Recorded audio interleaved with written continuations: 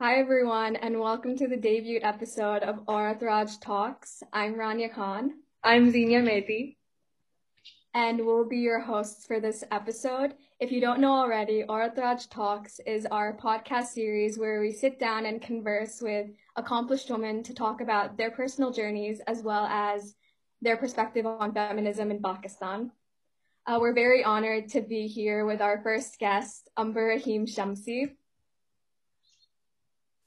Hello, hi. Glad to be here. Thank you for inviting me. So before we jump into the hard-hitting questions, we just want to ask you, Ms. Shamsi, to give us a bit of background as to why you wanted to get into journalism and how you got to where you are today.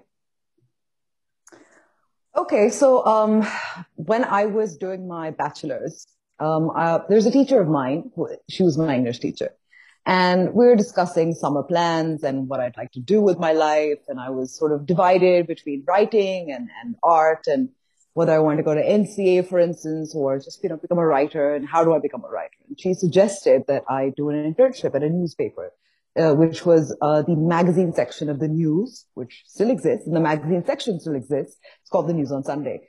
So she said, why don't you work there? And that internship was like an eye opener because I felt, I felt like I belonged. This bunch of misfits from all walks of life, really open conversations about everything: art, literature, music, poetry, politics, history, and just really enjoyed the freedom I got to write, think. I got bylines, and I just decided then and there I'm going to be a journalist. So that really was the beginning, and didn't look back since. Okay, so while we're on the topic of you wanting to raise your voice, do you believe there is a wide dichotomy between a vocal, opinionated woman and a vocal, opinionated man? And just talk to us a little about that. I think society in particularly countries like Pakistan, they believe, and that's the way girls and women are raised, aren't they? Where you listen, you don't express yourself, that you don't have too much of an opinion, and uh, and that sort of carries on to every profession. So yes, and I've faced that problem, whether it was when I started at meetings, when I went out and asked questions, when I did a television interview, when I expressed my opinion on social media. There's always this backlash because there's this expectation that women will listen. Women won't be tough or ask tough questions or, just, so yes, there's a definite, bias there. Um, Zinia? All right, so now we're going to be jumping into the questions. So, firstly, as a vocal feminist yourself, what do you think are the misconceptions surrounding the label and the movement? Why do you think so many women here are apprehensive towards calling themselves feminists? Well, fundamentally, I think there's just because feminism isn't understood. It's considered to be sort of this Western import. And there's this stereotype or this perception or this image creation of feminists as hating women, or they feel like they're superior. And I think particularly in Pakistan, that goes against Islamic values. That there is such a lot of resistance, where I find so many celebrities who have a tremendous voice, or influencers who say very proudly, I'm not a feminist.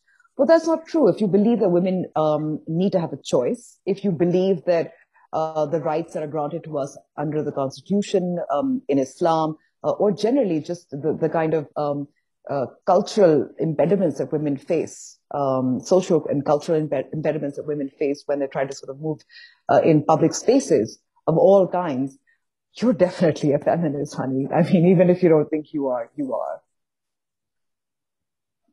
So while we're on the topic of the misunderstanding around the feminist movement, as someone that was on news media yourself, do you have any sort of insight to provide as to why there was such a level of like bad news coverage in terms of the Earth March protests that happened? Mhm. I think the Aurat March protests, which really sort of began from 2018, have it's a very loose collection of women's groups and activists and women from all professions of life and across socio-cultural, sort of socio-economic walks of life as well, who participated in what's really, it's the International Working Women's Day, nothing extraordinary, 8th of March. We've known that forever. But since 2018, it's been much more organized, it's been bigger. And I think it gave a lot of younger women, and I say this very specifically because I think it's very interesting, space to express themselves in ways which they didn't think possible in Pakistan. And I've been participating or covering these marches since 2018. And the thing that I noticed was that a lot of these young women that I spoke to who hold these placards and these posters that then become controversial, and I'll speak about that, they feel like they have a safe space to express themselves and express whatever grievances that they have.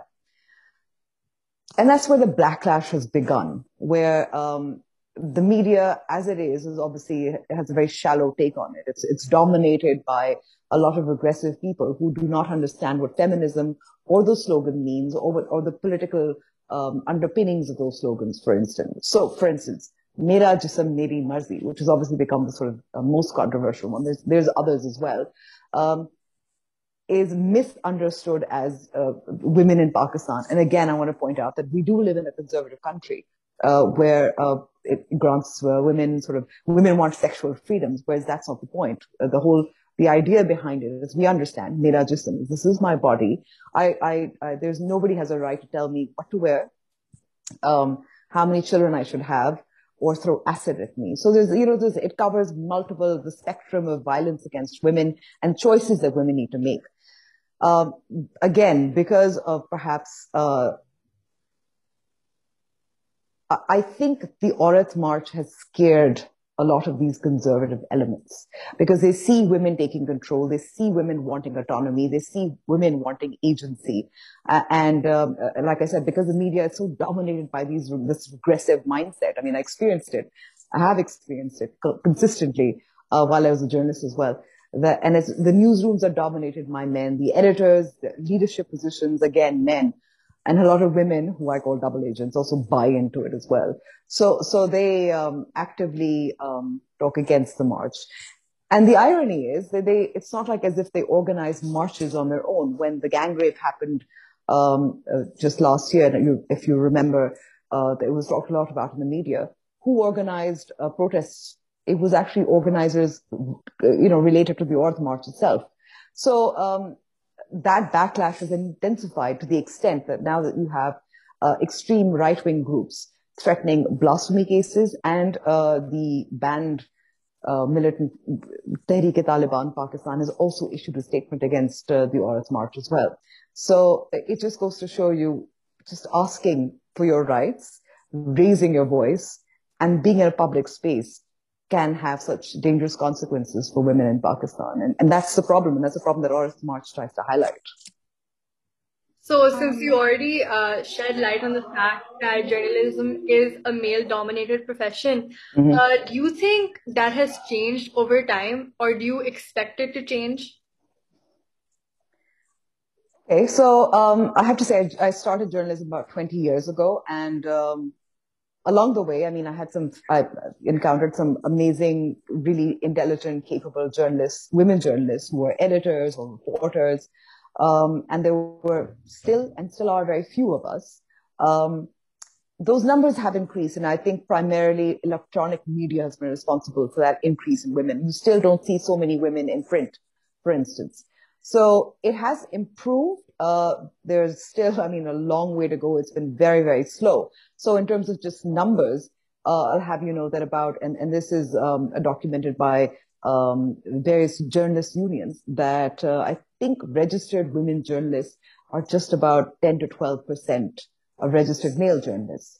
So a lot of women might freelance or write or be in more editorial positions. They may not register themselves. I mean, there's multiple reasons, but it's still far too low. And I can think of only one bureau chief at the moment, female bureau chief in Peshawar, difficult place, but she managed it. Only a couple of editors, really. So it's still, I feel like now what we need to do is not just increase the numbers at the sort of bottom level, but also at the top. So while we're on the topic of progress, how do you think we can make journalism here better for women? And we also recently saw that you joined the Coalition for Women in Journalism. So maybe you can talk a little about that.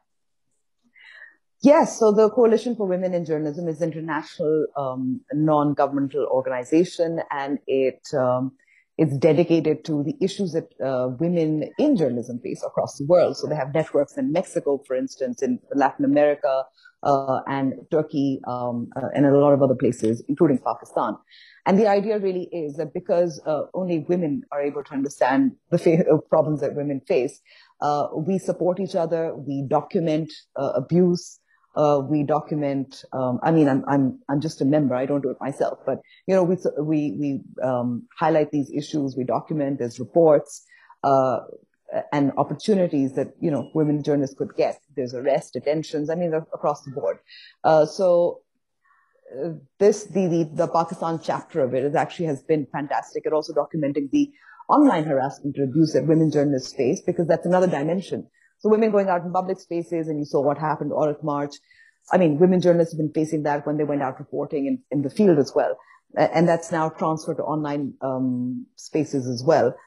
In some cases, has had negative consequences on their career, has had negative consequences in terms of the family and how they react, self-censorship. So the coalition and the Pakistan chapter has really taken a lead in documenting, taking these issues up and supporting us, along with other international issues, women.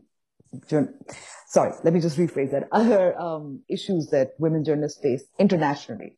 And I can tell you that online harassment has become actually a huge issue that's being looked at, studied, analyze in terms of how to sort of push back against it and control it, because it really is ultimately, it's not just about women, it's a problem of freedom of expression. All right, that's been very insightful. So just to conclude this talk, we'd like to ask you for any advice to any aspiring female journalists on navigating through the journalism world, both here and abroad. I mean, my biggest advice would be, since it's been 20 years, is really just persist. Have courage, persist, form networks, find mentors, because there are plenty, and there are plenty of networks available as well. And when you do that, when you persist and do all of these things, I mean, there's no stopping you really.